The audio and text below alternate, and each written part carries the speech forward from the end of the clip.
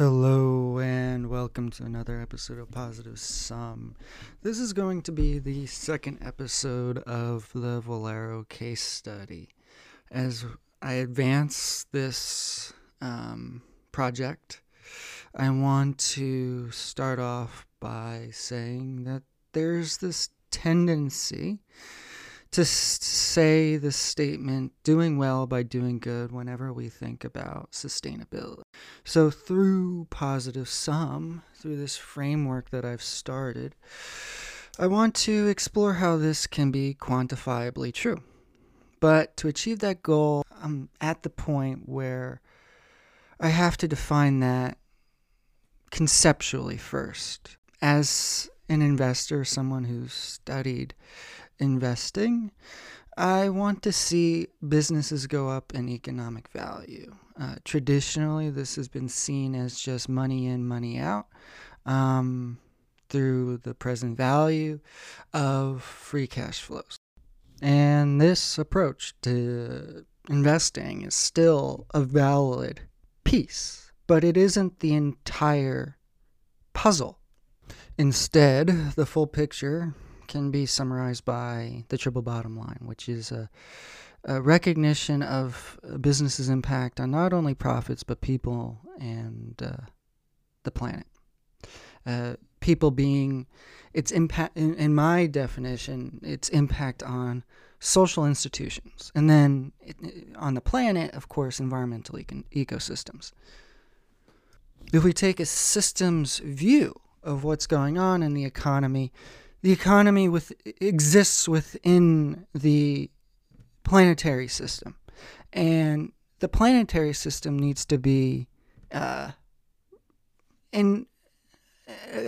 fairly stable for an economy to operate well. Then, after that, you have the society. The society must be fairly stable for an economy to be stable. I get that from Why Nations Fail by Acemoglu and James Robinson. Finally, then we can get to the business level. Businesses exist within the economy. They provide a necessary service to the economy, but they aren't everything. They exist and operate and generate value in the context of society and the planet. And so there are competitive forces that matter and are very powerful at generating economic value. But at the same time, there are collaborative forces that enable us to produce the societies and environmental standards that we want. Therefore, it is very important for companies to, yes, focus on making profits, but also focus on your impact on communities, impact on ecosystems. Now, gaining profits can be, fairly competitive. Not against that at all. However, the community aspect, the social institutions aspect, that can be a little bit more of a collaborative effort amongst a community of businesses, a community of industries. Same thing goes for the planet. If we look at a source called Bowling Alone by, I believe, Robert Putnam, communities, and this was written in 2000, so 20 years later, I need to do more research about what's going on now, but even 20 years ago, he was saying how communities were suffering partly and mainly due to commutes and the role work has taken a role in our lives. So when I talk about the social institutions side, it's about really getting more community institutions involved at the mainstream level and not at the periphery. So like the YMCA is a perfect example of something that should be fairly accessible for everybody, should be fairly accessible as a commonplace. Right now, that's the internet, because there is no physical, real place to go anymore. With without spending $80 a month. And when I talk about the environment, I am saying, okay, let's understand what extracting fossil fuels is going to have on, say, bees' ability to pollinate across the board. Because if they cannot pollinate, then that will impact the ability for Valero to produce its renewable diesel, its ethanol, which are two of three of its business segments. They're smaller, but they exist. And environmental sustainability requires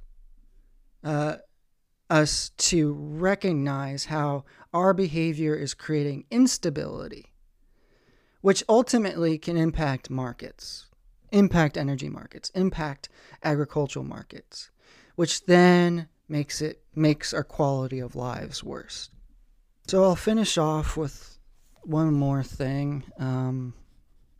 When I talk about the triple bottom line, there is a connection to what we call ESG, environmental, social, and governance. And ESG is really about disclosure, but it has a connection to my discussion, or the discussion, of intrinsic value for a company, because that disclosure allows someone like me to understand more about the business in terms of its impact on social aspects and environmental aspects.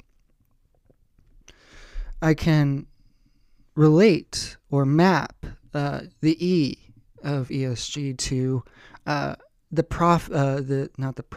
planet side of the triple bottom line. I can relate the S in ESG to the social, to the people part of the triple bottom line. The information for profits is already out there. That's well and good. But what is the glue? The glue that ties all this together is the G in ESG, governance disclosure. It really is very important.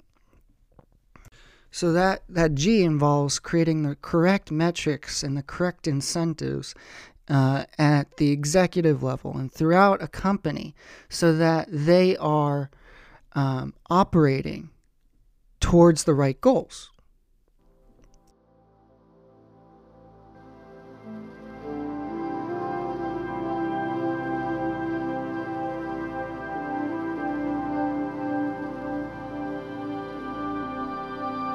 Thank you again for taking the time to listen to this episode, and I hope to see you again soon.